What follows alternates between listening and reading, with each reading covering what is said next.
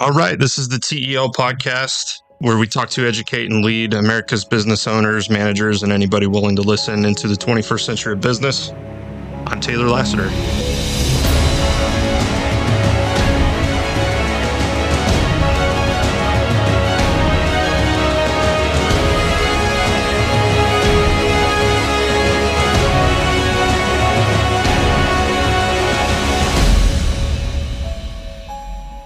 I've been missing in action for the last month and a half, done some traveling, went on a hunting trip, and today's very special because we got our first guest. How's it going?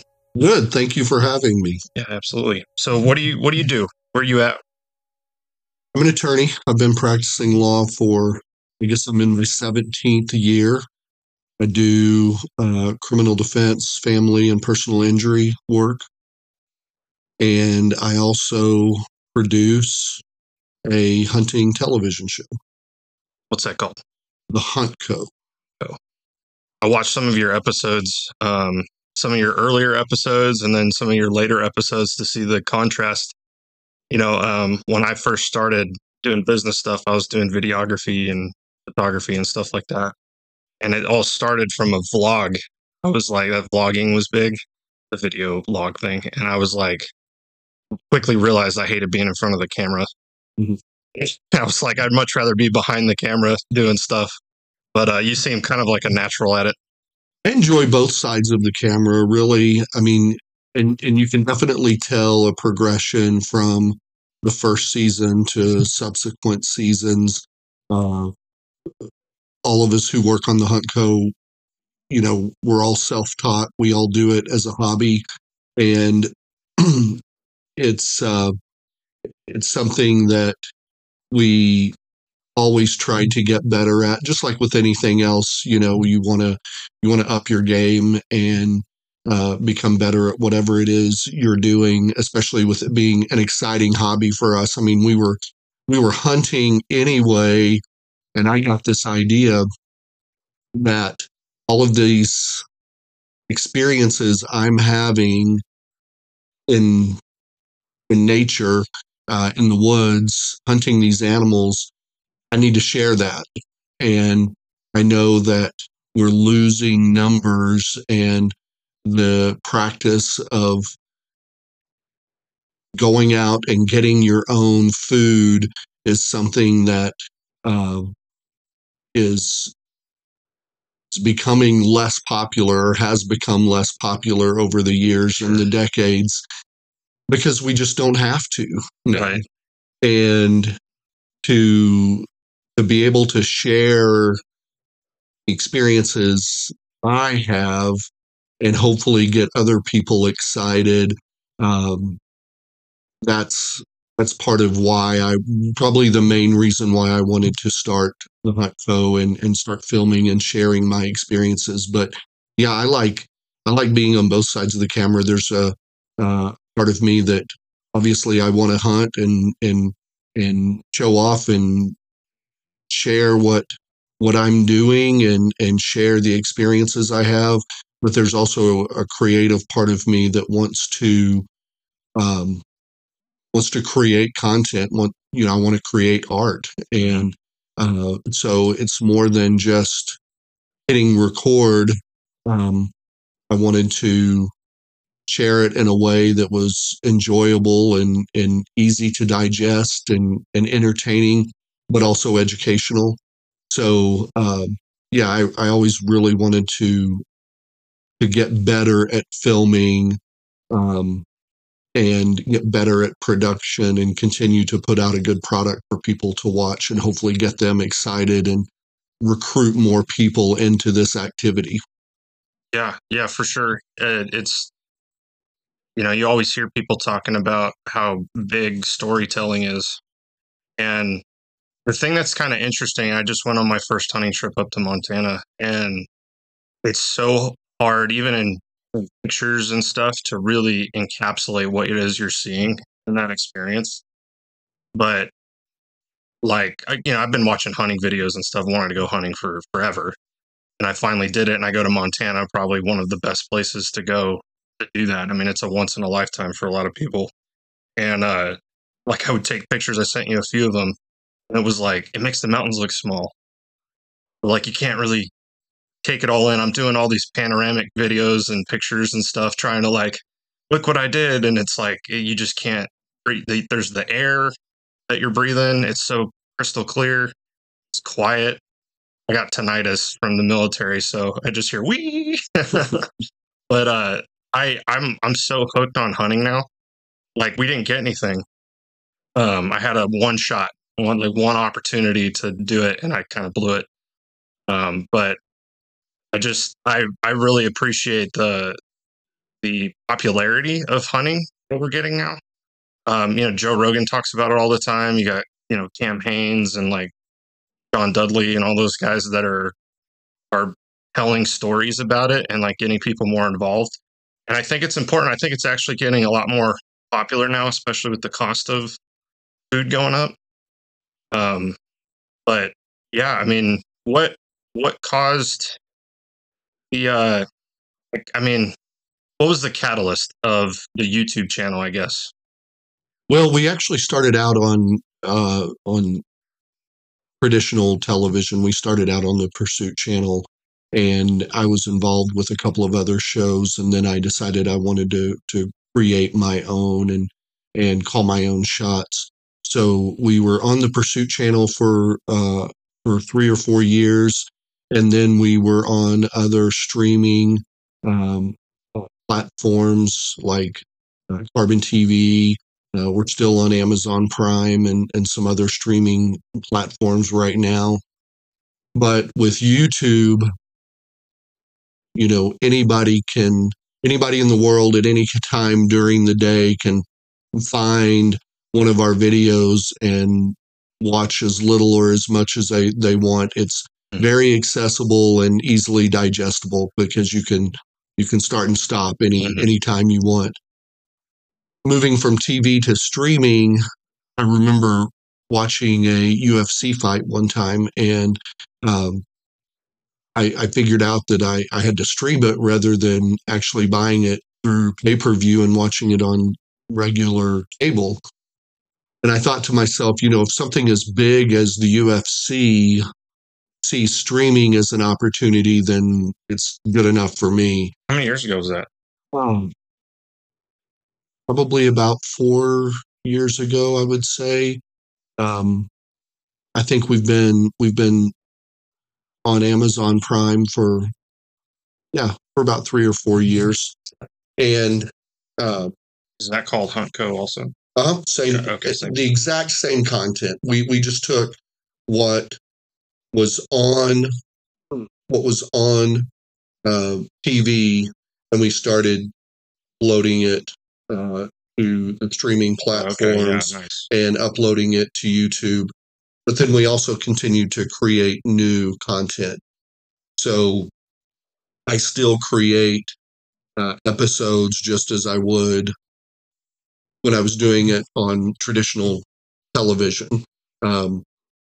Just this past year, we started changing our time format, focusing more on kind of the YouTube lengths of episodes that are more popular on YouTube, as opposed to doing exactly 20 minutes and 30 seconds for an episode. One episode might be 10 minutes, or one episode might be 12 minutes and 18 seconds, or, we don't constrain ourselves to a particular time period. It's just whatever content we have, we edit it and use it, and that's whatever time it becomes, that's what it is. So I would say the short answer to that question is, what was the catalyst for YouTube? Is just the availability. I mean, if my original intent, my original goal was to educate and entertain people and recruit people into the activity of hunting, then hopefully I can reach more people with the more platforms I'm on. And also, it's so much easier to do YouTube versus all of the logistic administrative issues there are with doing traditional television.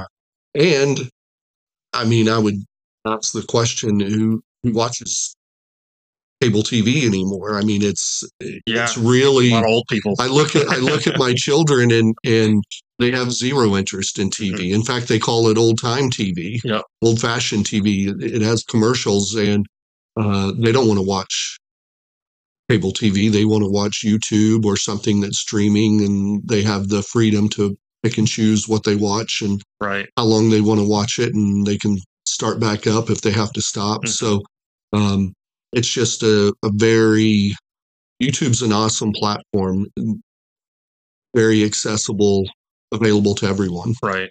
Now, because you're going from like Amazon to YouTube and stuff like that, I'm assuming you guys own the rights to all of your content. That's correct. Yep. I retain all of the intellectual property rights to everything. I can do whatever I want with it. Yeah, that's great. I know Andrew Schultz, one of the comedians. I don't know if you've heard of him. He had a thing where he was going to go to a streaming company, and then something happened, and he ended up buying the rights back from them and doing it on his own, and he made like way more money. Mhm. Now he owns it. Yeah. Yeah. And he was on a podcast recently talking about how now, because he owns it and he knows exact numbers that came in, he knows how much it's worth. And so he's like, now I know. Ideally, I'll be bigger by the next time I do a special, and so like I can make way more money. When I was on cable, I would get Nielsen ratings, like a quarterly Mhm. report, and I would get a little bit of information through my agent when I was just doing streaming. But with YouTube, I have a lot more access to who is watching, when they're watching, how many people are watching. I like that control of knowing what's happening with my content and being able to change and pivot according to what's most popular, what people want.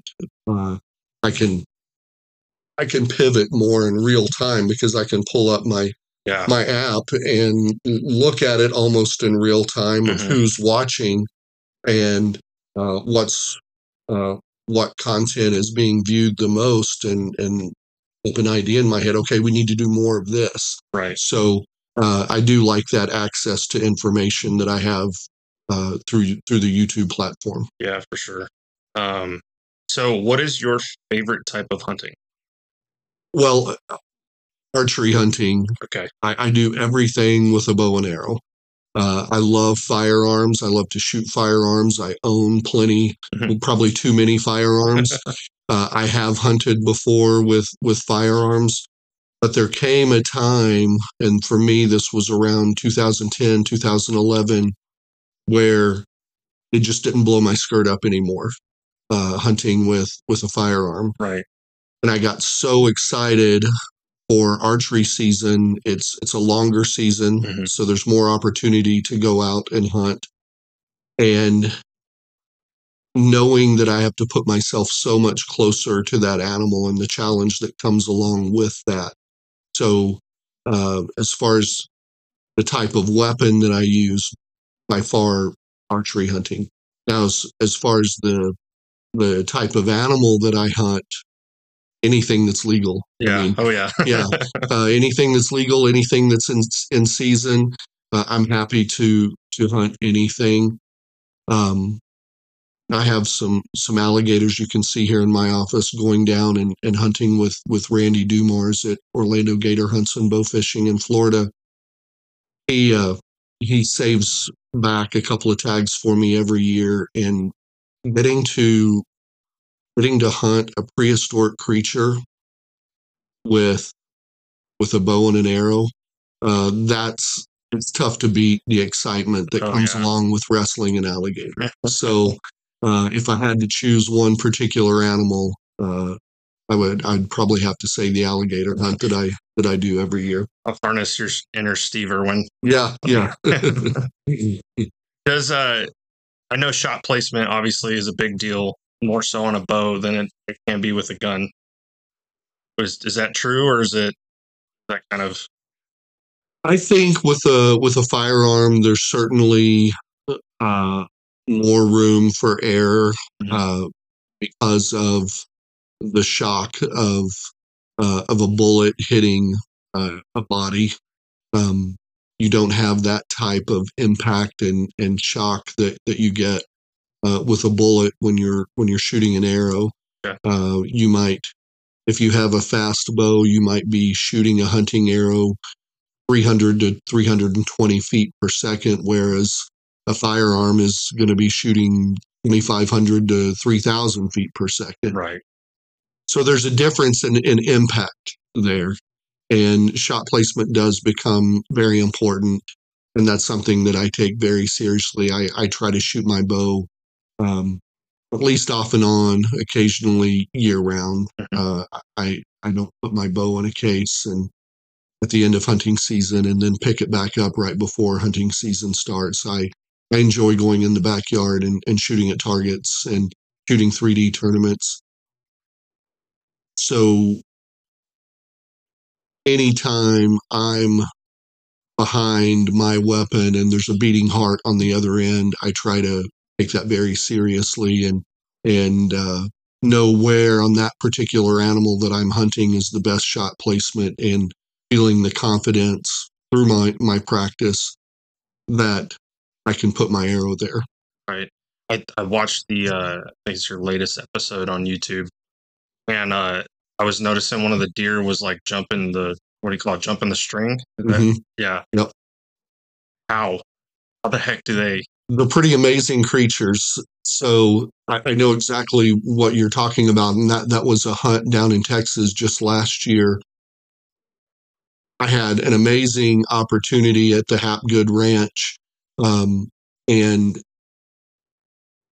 we had three shooter bucks on 3 consecutive days come out in front of me. I mean, for people who archery hunt or hunt at all, you know that that's a rare opportunity to get one Mhm. good shot at an animal, but to have three in 3 consecutive days, this ranch was the Hapgood Ranch was really such an awesome place to hunt.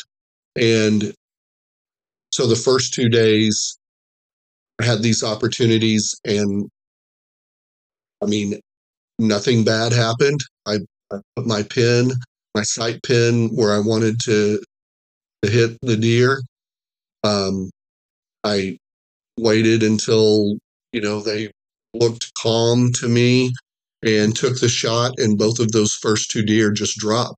Yeah. We call it jumping the string, but really they're ducking the string. So the sound of the bow going off, uh, a deer will hear that and just automatically drop to its belly, Wow. uh, put its belly on the ground practically.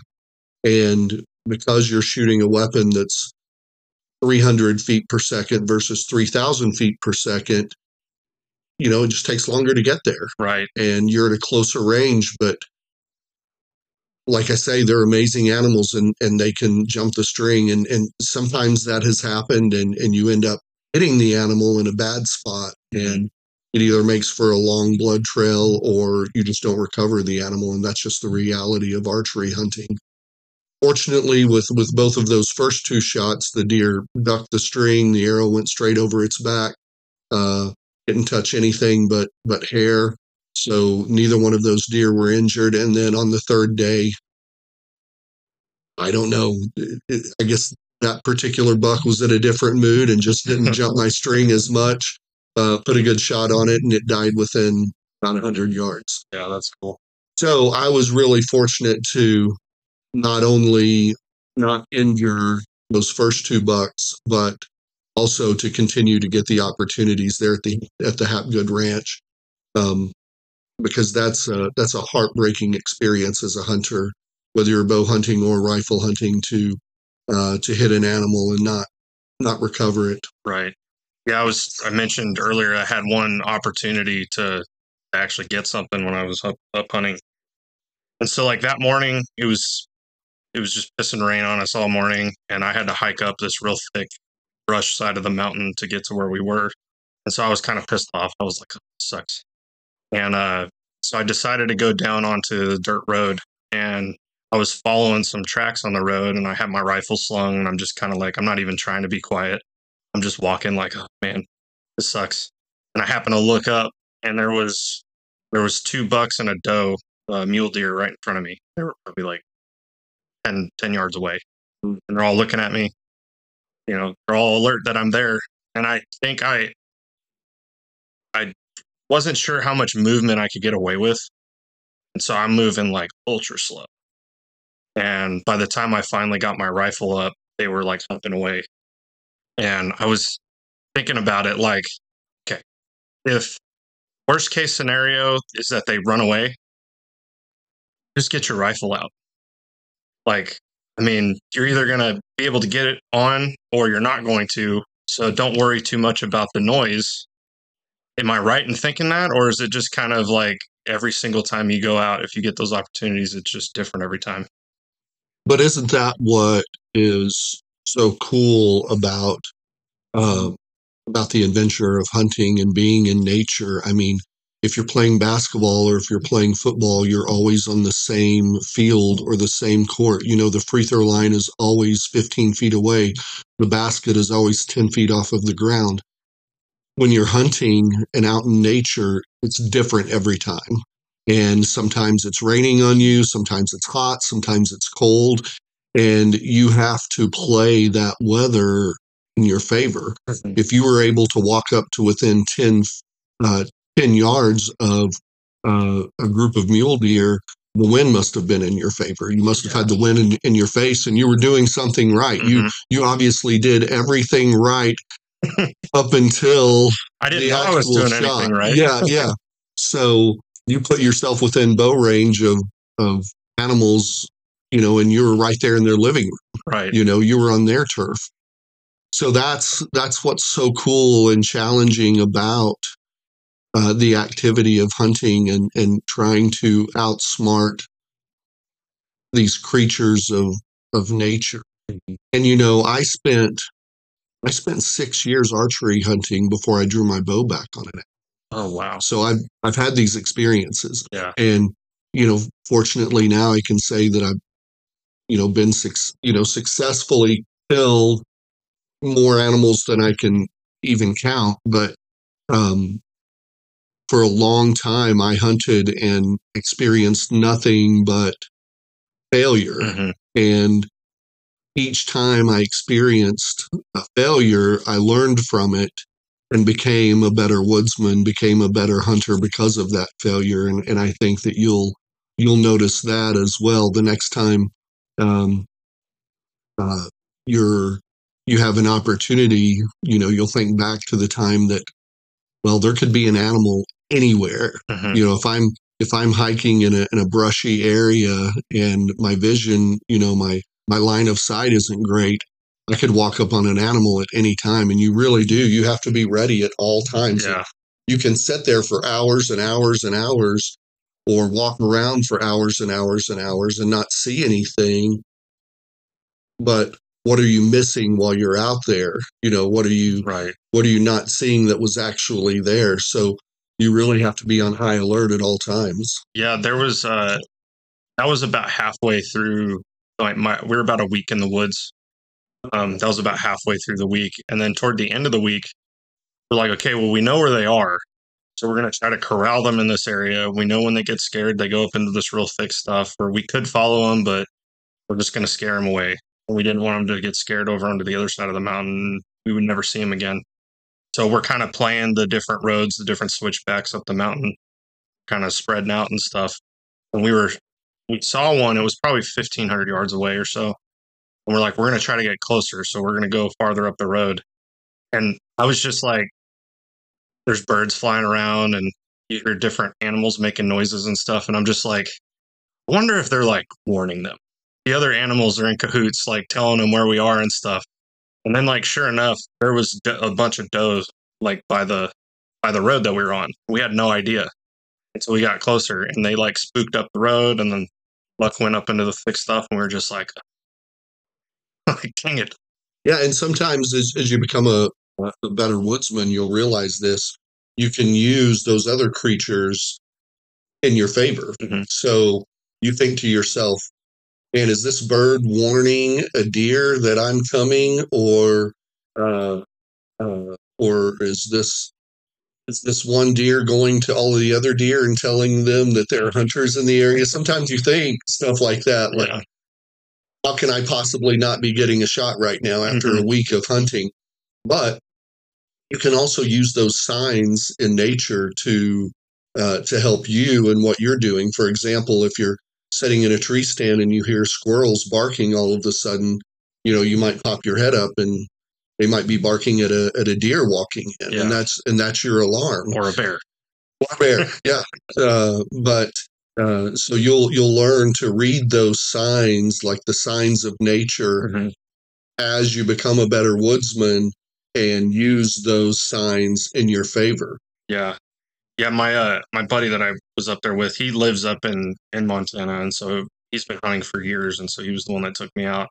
He went back a couple times after I left, and he was hunting in the same area, I think, and he had like a giant buck that he was like chasing. He sent me pictures of the tracks, and they were probably double the size of what we were looking at when we were up there, and they were big.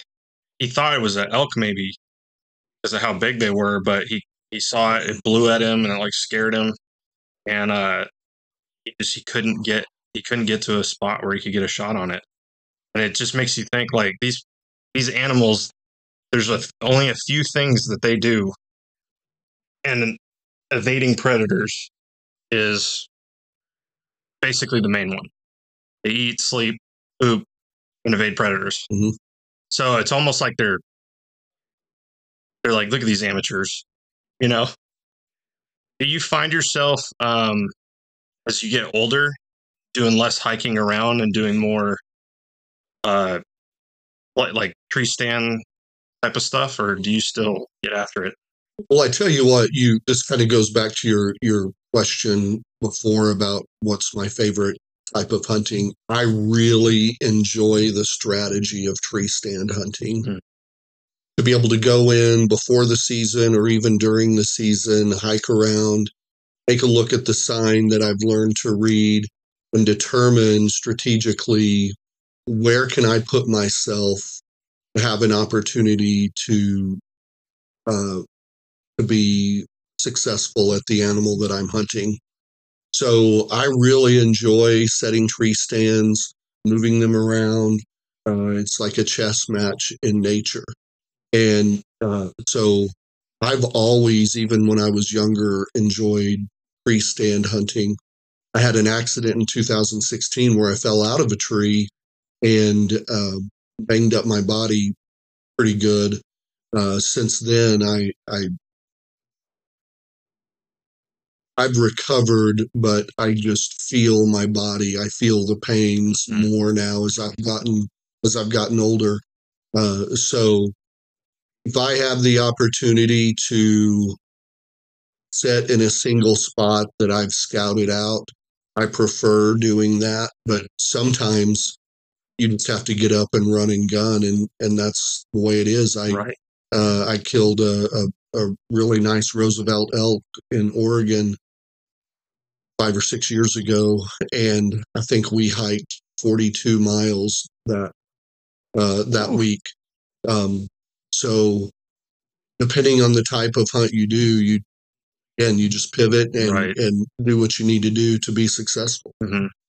Yeah, I know up in Montana, like basically everything that you could think about hunting is up there. Like we saw tracks for everything, giant mountain lion tracks. Like we saw some elk activity, but it seemed more like they were just passing through the area because toward the end of the week we didn't see anything.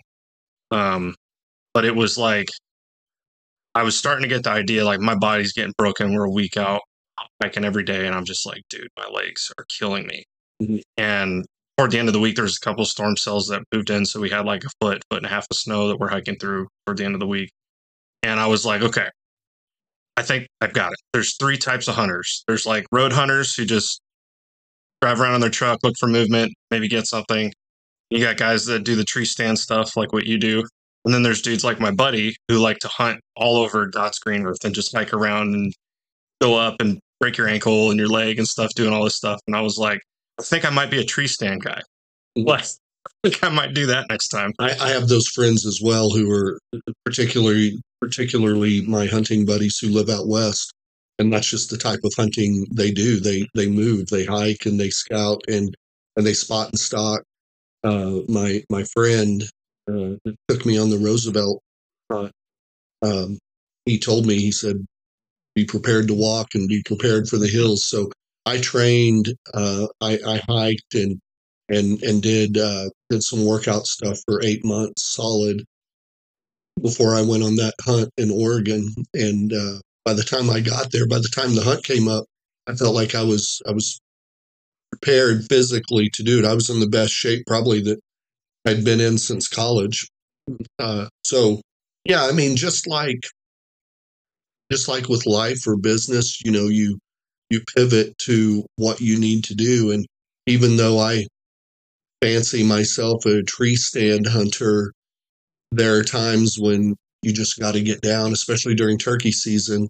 You got to get down and you got to go, use calling techniques and find the animal and set up and in a different spot than you thought originally would be the spot to be. Right. You got to be where the animal wants to be, not where you think they're going to be. Mm-hmm. So it takes some pivoting, and you learn that as a hunter as you grow and learn as a hunter and a woodsman. You learn different types of hunting techniques and strategies, and learn that sometimes you just have to get down and get on the move. I'm glad that I don't hike 42 miles on every hunt that I do, though. I think the most we hiked while we were up there was like 15.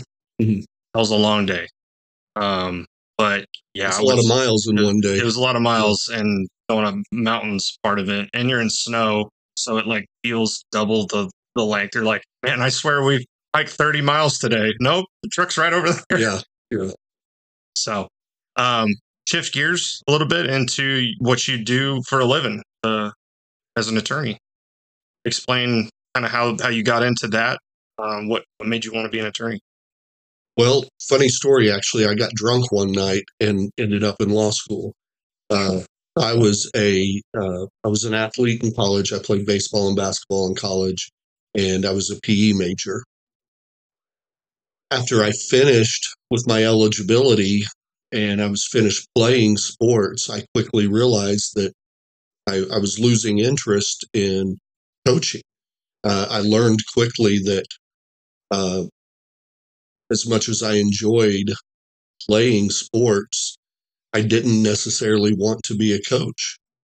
So I really was stuck at this point and close to graduation where I just didn't know what I was going to do with my life. So I ended up going out with some friends one night, and I talked to a guy who was in law school at the time, and we ended up having a really long conversation about law school. And I literally went out the next day after a long night in the bar and bought the LSAT study book and started practicing for the LSAT. Wow. And next thing I knew, I was in law school. So yeah, I quite literally got drunk one night and ended up studying for the LSAT and eventually getting into law school.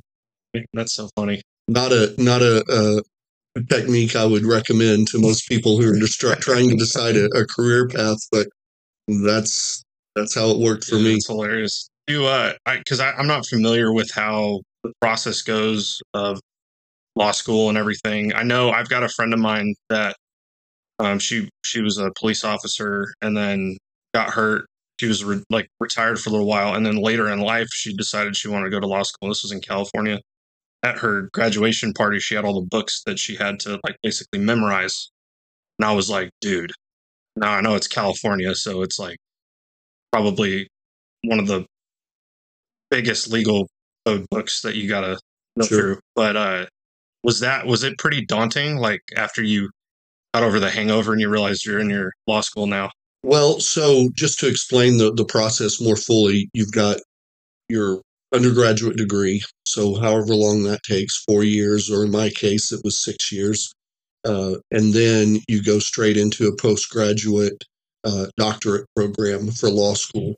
So you take the LSAT, depending on what you score on your LSAT and your undergraduate GPA, that will tell you what tier of law school you can get into.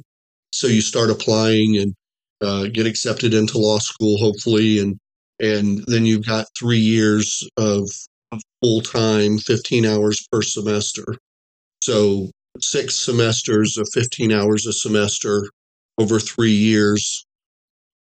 I think that turns out to be 90 hours that you take during law school. So it is a really intensive program. And I remember the saying that someone told me when I was a first year law student. They'll say that they scare you to death your first year, work you to death your second year, and bore you to death your third year. And that turned out to be pretty true. I mean, I was scared out of my boots that first year, and they use the Socratic method in law school. So you walk into class, and your professor walks in and just falls on people at random, and you have to be ready every day. You have to be prepared. So I was able to get by without doing a ton of work in undergraduate school. And when I got into law school, there's so much reading, and reading comprehension is so important that I basically had to learn how to read and learn how to study again. But yeah, you have to be ready every day. Yeah, I'm sure that weeds out a lot of the people that aren't really in it too. It does. You see a lot of people dropping out that first semester, but once you've paid for a semester of law school, you're pretty well so financially committed that you're not leaving after that. Oh yeah, I'm sure. You're a criminal defense and personal injury? I do criminal defense, personal injury, and then family law. And family law, okay. Do you pick what field specifically you go to at a law school, or is it just? Yeah, so when you get out of law school, well, first of all, to back up a little bit, in law school, you're learning theory, so you're exposed to a little bit of everything. In your last couple of years, you're able to pick and choose a little bit and elect certain classes over others that you can take. But generally speaking, you're exposed to a little bit of everything in law school. So while you're in law school, kind of learn the stuff that you're interested in and the stuff that you just hate. And I knew right away that because of personal experiences with my father being killed in an accident, I knew that I wanted to do personal injury law. And then while I was in law school during the summers, I got a job at the local prosecuting attorney's office. So I became really interested in criminal law, and I really didn't care which side I was on, prosecution or defense. I was just really interested in criminal law. And then I just happened to do really well in law school in my family law class. So I knew that family law was probably something that I would be good at. So yes, when you start practicing, assuming you can get enough clients to pay the bills, you can kind of pick and choose what it is you want to do. Some people, it's just necessary for some people to take whatever comes in the door. Fortunately, I had some success early in my career in some pretty big criminal cases, and kind of became known in my area for criminal work. So I was able to kind of structure my practice and narrow my practice around the things that I enjoyed doing. Right. Okay. I know me personally, there's a lot of times where I'll be like, man, that's not right. Like, you could probably sue for that. But I feel like a lot of times it's for the person who feels like they're wronged. It's scary to approach an attorney, and like nobody knows how to vet attorneys. We don't know like what their intentions are. I know a lot of buddies that have gone through divorce and have been through like 3 or 4 attorneys. It's the same case, and it feels like they're getting taken advantage of just for the money. Do you see that as like a common trend, or is that just like what Hollywood has portrayed lawyers to be, these sleazeballs over the years? No, I mean, I think think you're exactly right in that instead of dealing with a product, you're dealing with a human being, and we're all different, right? So, but similar to buying a product, for example, if you're going out to purchase a new hunting rifle, you're not just going to show up at the store and start looking at the one that suits your eye. We've we're in this information age where we can educate ourselves prior to making that purchase or making that decision to hire an attorney, where there's so much information out there about products or people. You're going to research the type of rifle that you want, and you're going to read reviews on different models of that rifle or different brands of that rifle, and you're going to go into the store knowing, having a more narrowed approach at specifically which rifle it is that you want to get that fits your budget, that's going to suit your needs. The same way with an attorney. I mean, we have Google reviews, we have peer reviews, we have state bar associations. If you make just a little bit of an effort to research different attorneys in your area, then I think that you can at least go in with a little bit more of an intelligent choice when you're trying to make that decision to hire an attorney. And then, because you're dealing with another human being, I think it's smart to sit down and interview, because remember, the attorney works for you, not the other way around. So just like if you were hiring someone to work for your business, you would go and interview a handful of attorneys. And I have that happen to me. I mean, people come in here pretty often and say, okay, well, I've talked to a couple of other attorneys before you, and I still have a couple of other attorneys to talk to after you. I'll give you a call and let you know if I decide to hire you. And that doesn't bother me one bit. I think it's an intelligent way to make sure that it's one thing. You want an attorney who's good. You want an attorney who knows what they're doing, but you also want an attorney to work with that you fit well with. Yeah. You want an attorney you're comfortable with. So I think with a little bit of effort and a little bit of research, it doesn't really have to be a daunting task or an intimidating process to hire an attorney. Yeah. A lot of attorneys that are, I keep bringing up Hollywood because I feel like that's people's only, unless you've worked with attorneys before, it's like their only view of what they are. And a lot of times they show like these guys that are like these hot shots, they win every case, but they're just like morality is just not there.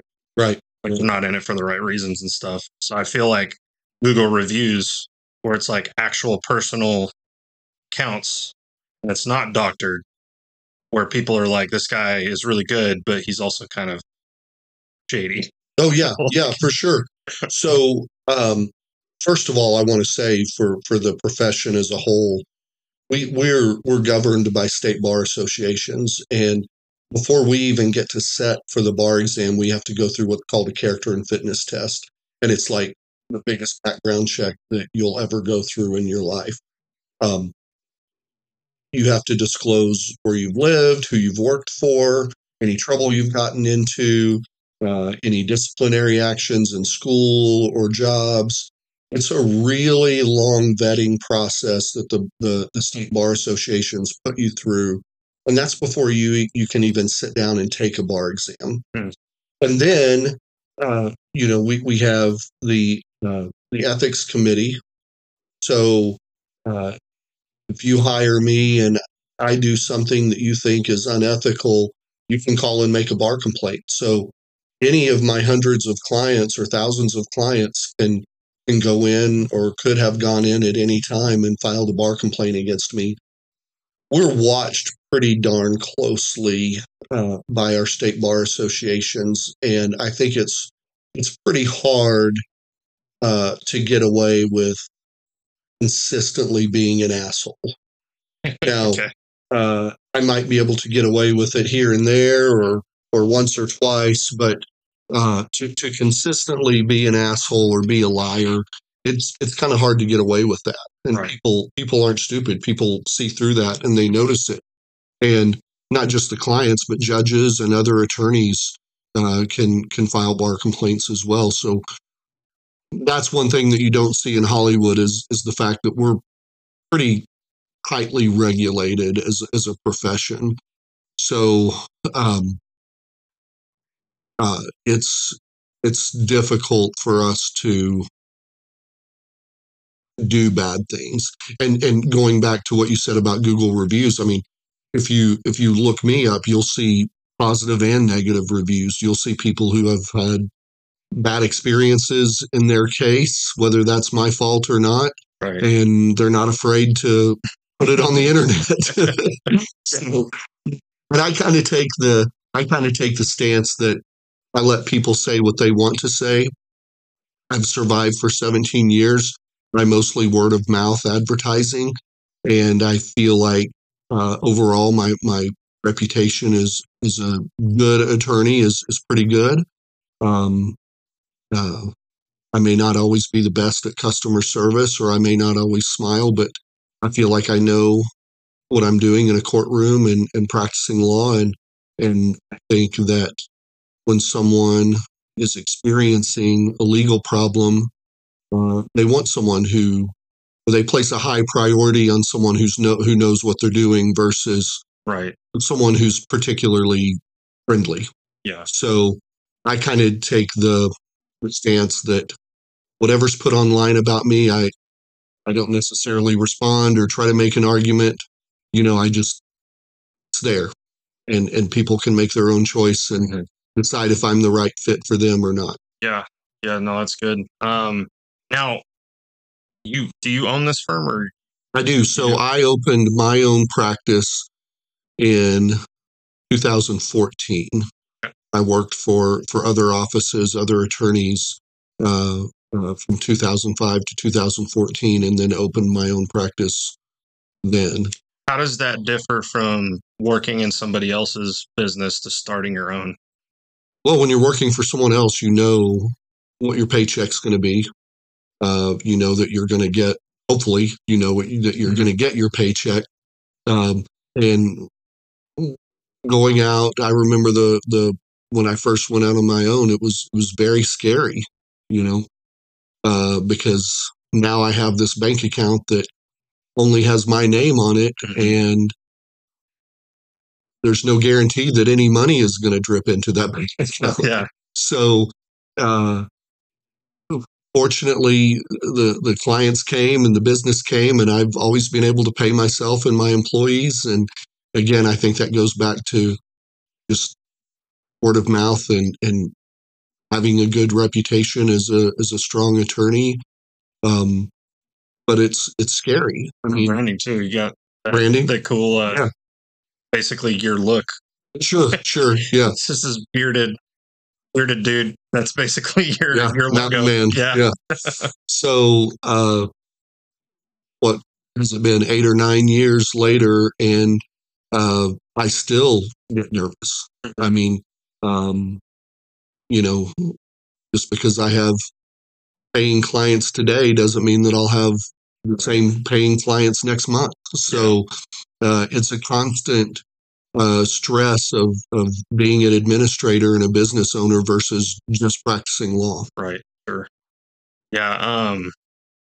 I know like people don't really think of that, I think, whenever they go into a law firm and talking with the attorneys that are there, of the personal connection that you have to have too. The fact that you get nervous still, I think probably shows that you care.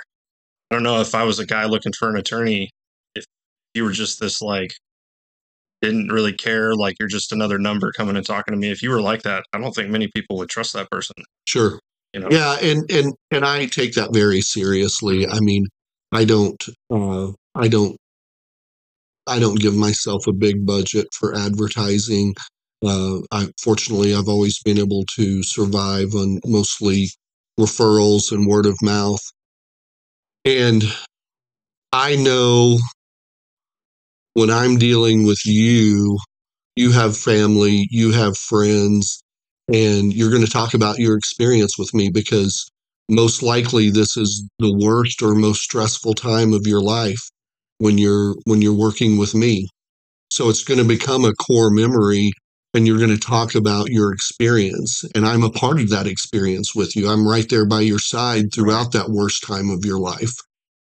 So I know how important it is for me to provide a good service to my client, because when they leave, they're either going to speak poorly or speak highly of me.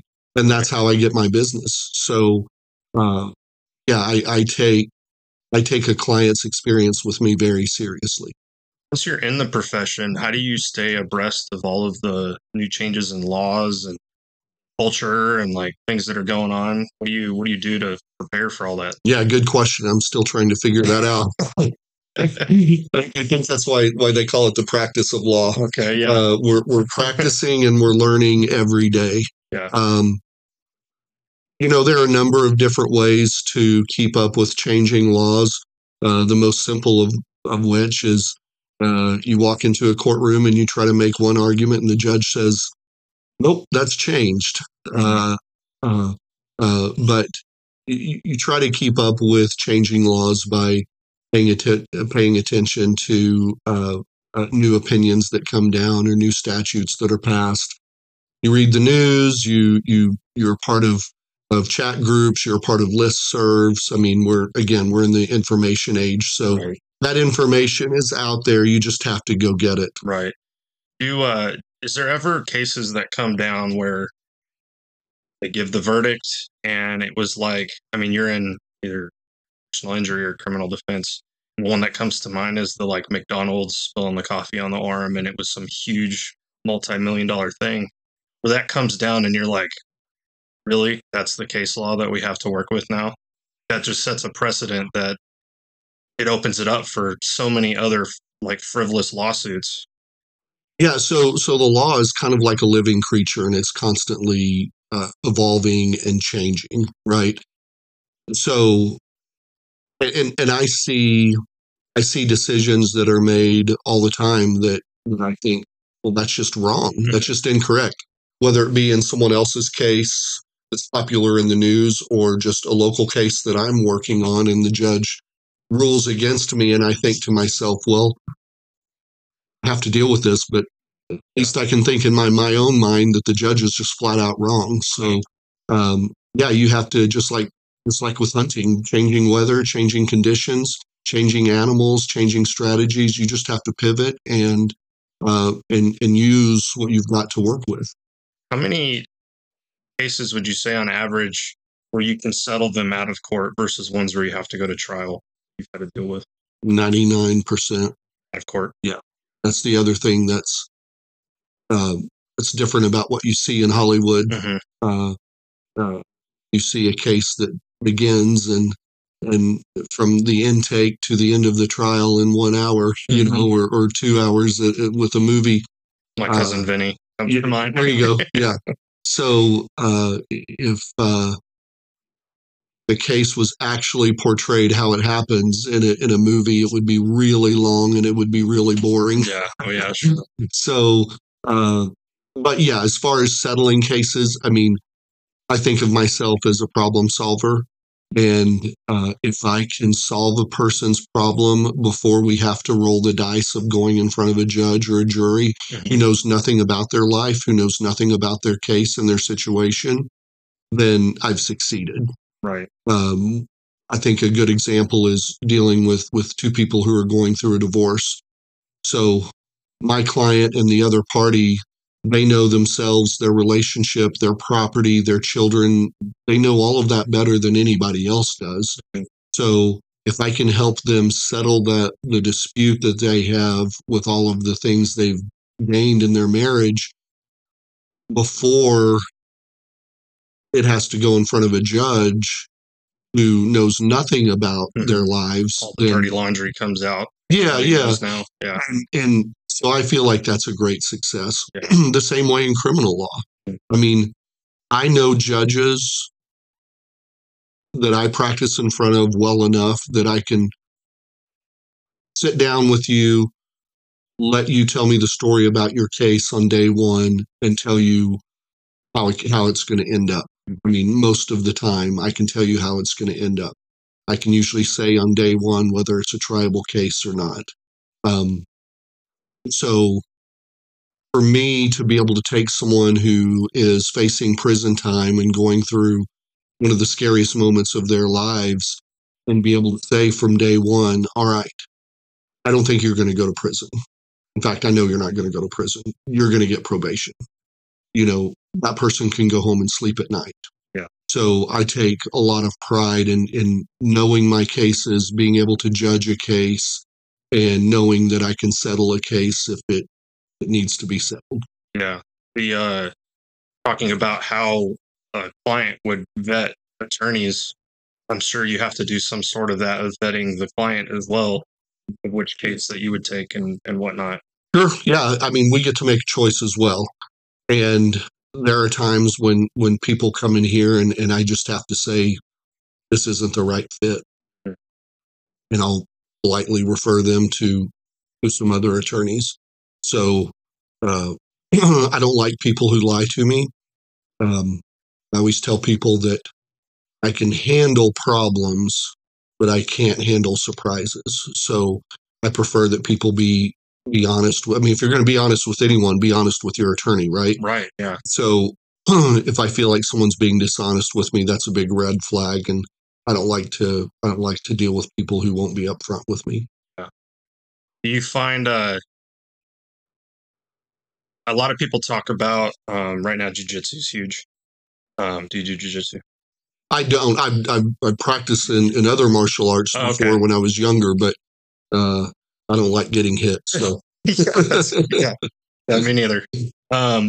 Martial arts and stuff in general is becoming really popular, and a lot of people who are getting into it are talking about how it's changed other elements of their life, and like it's brought camaraderie, and like it's obviously helped fitness, and like it's with jiu-jitsu, it's like a chess match. The whole thing is like a chess match. Do you find hunting and that having to have patience and the strategy behind it, has that improved over the years, your ability to do your profession? Or does it kind of, you compartmentalize the two and like one's for fun, one's for business? I would say I compartmentalize pretty well. There are strategies that can overlap, certainly patience. Mhm. There are certain virtues that overlap between the two.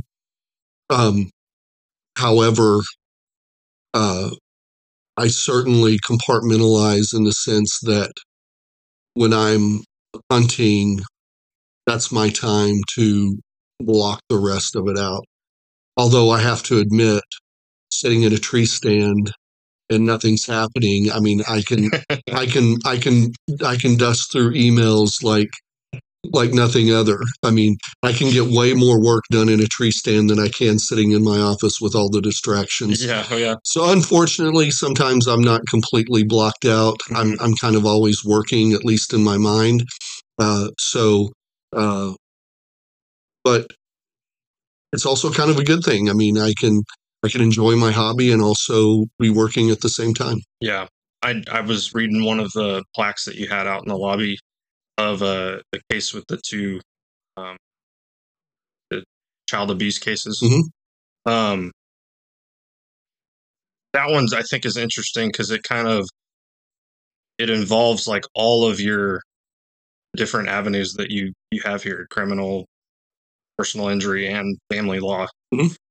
How are you able to psychologically get through hard cases like that?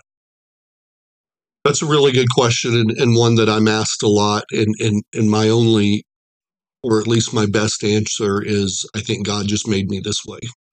I think God puts certain people on this earth to do certain things, and hopefully for everyone, we all find our calling with something that we're good at and that we enjoy doing. And I think the practice of law is it for me. Right. Going back to compartmentalization, I shut it off at 5 o'clock. So, not to say that I don't ever go home and do work after hours, but from a psychological perspective, I shut it off pretty well. Yeah. And I think I don't use any specific technique. I don't have any training for doing that. Mhm. I think God just made me that way. Yeah, it's really cool to hear that. Like I know a lot of people that work with attorneys over the years. They've been through this round robin of attorneys that got recommended and stuff like that. And I feel like talking to them, there's a general consensus that there's like a lack of caring. And I don't know if it just people get jaded from being in the profession for so long. No, like family law can be super taxing if that's all you do ever. Um, I think it's really cool to hear that there are still attorneys out there that do care. You know? They do, and we do, and I do. I mean, I do get jaded, Yeah, and I have to constantly remind myself, and I pray about this as well. This is a prayer that I've had ever since I first started practicing law, was to remember that there's a human being on the other side of my desk. yeah, It can be um, it can be easy to become jaded sometimes and start to forget Mhm. that you're dealing with a real human in the other end. And again, that human's experience is going to dictate whether I bring home a paycheck or not. So, not only do I care, but from a business perspective, I have to do my best to provide a good experience for that other human being. right. Branson's not very big, right? It's one of the. I mean, it's a bigger city and It's small in area, small in population, but huge in visitors. Right. So Okay. at any given time, we could have 500,000 people in Yeah. town. Do you represent in other parts of Missouri, or is it just Branson that you? I travel all You travel over. all over? Yeah, for the most part, I'm around Southwest Missouri, but I've taken cases in Kansas City and St. Louis. Okay. I have federal cases in Washington D.C. Oh, from wow. the Capitol riot cases that I'm doing now. Wow. Okay. Yeah, that's crazy. You, I mean, I don't know how it goes exactly with all the COVID lockdowns and stuff like that, but have you had any residual off of that whole? For about a year, we learned to practice, because you can't shut the courts down, right? It's like you can't shut a nursing home down, or you can't shut a Well, hospital down. New York did. Yeah, well, generally speaking, you can't shut the courts down.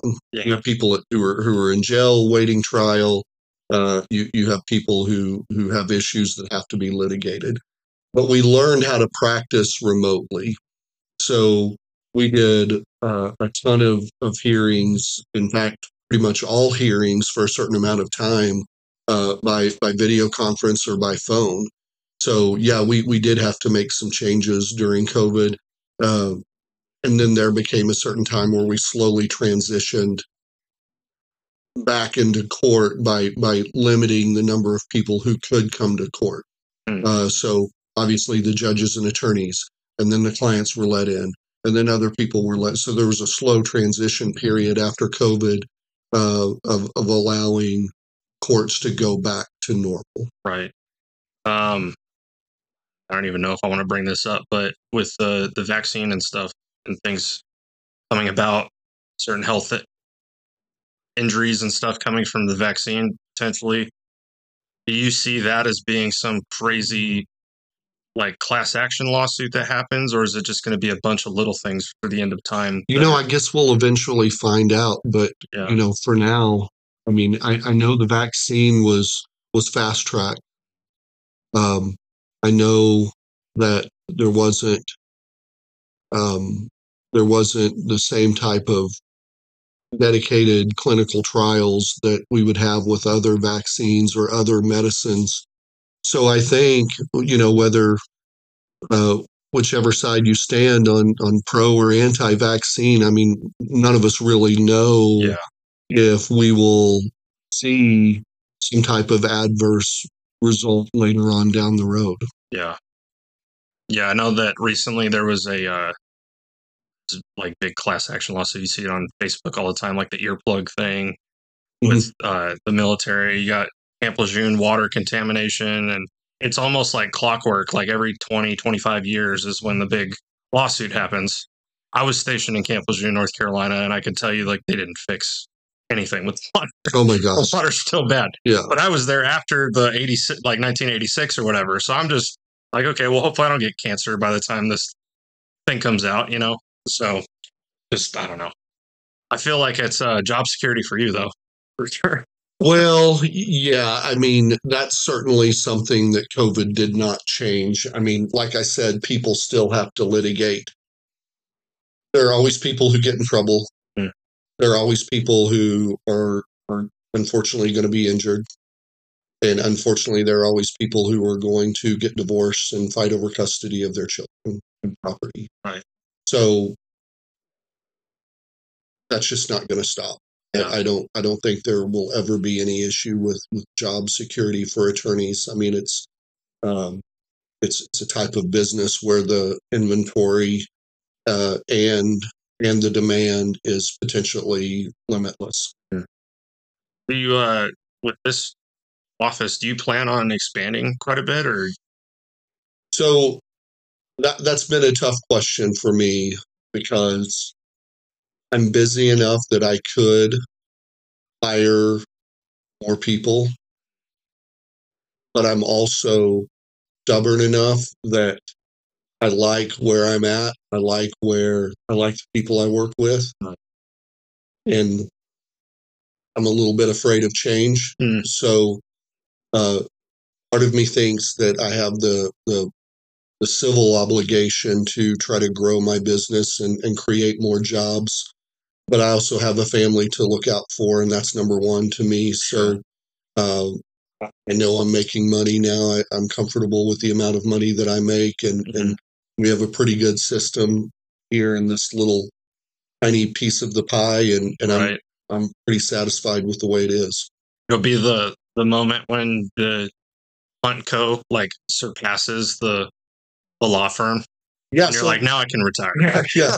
So from a business perspective, I think of the Hunt Co. You know, a lot of people will buy hobby farms, right? Yeah. So I work full time, but I'm also gonna become a part-time farmer as a tax write-off. Okay. And I remember thinking at one point, how can I make my hobby work for me financially? Right. And that's what the Hunt Co. is.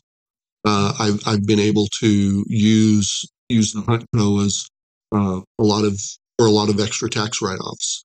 Yeah, that's cool. I could enjoy. Never even thought of that. I can enjoy my hobby, but also benefit financially from it because Sure. I'm technically, according to the IRS, a professional hunter. So I get the benefit of the tax benefits from that. Huh. Interesting. I'll look into that. Yeah. Well, Let's all become professional hunters now. yeah, man. I don't know if I want that because I want something to hunt. Yeah. Yeah. Right. Well, Joe, I appreciate you letting me come up here to Branson and visit with you, talk with you for a little bit. Do you have any final thoughts for? I think I would just direct people, you know, this hobby of mine, the Hunt Co., I would just like to plug myself and say this is something that I've my heart and effort into, and I truly want it to be a positive experience for people and something that encourages and motivates other people to get into hunting or to stay into hunting if they're already hunting. So go to YouTube, go to Amazon Prime, search Huntco, HUNTCO, and check it out. As we always say, like and subscribe. All right. Well, that does it, everybody. If you have liked, shared, subscribed, followed, all the stuff, I appreciate what you do. I'm not doing any advertising, so word of mouth is where this is going. I'm not very big yet, but maybe one day we'll get a lot of viewers on here, and then business will just skyrocket. Yeah, I'm not very big. I'm not very big yet either. So we can both hope, right? Yeah. All right, man. Well, thanks again. and we'll see y'all later.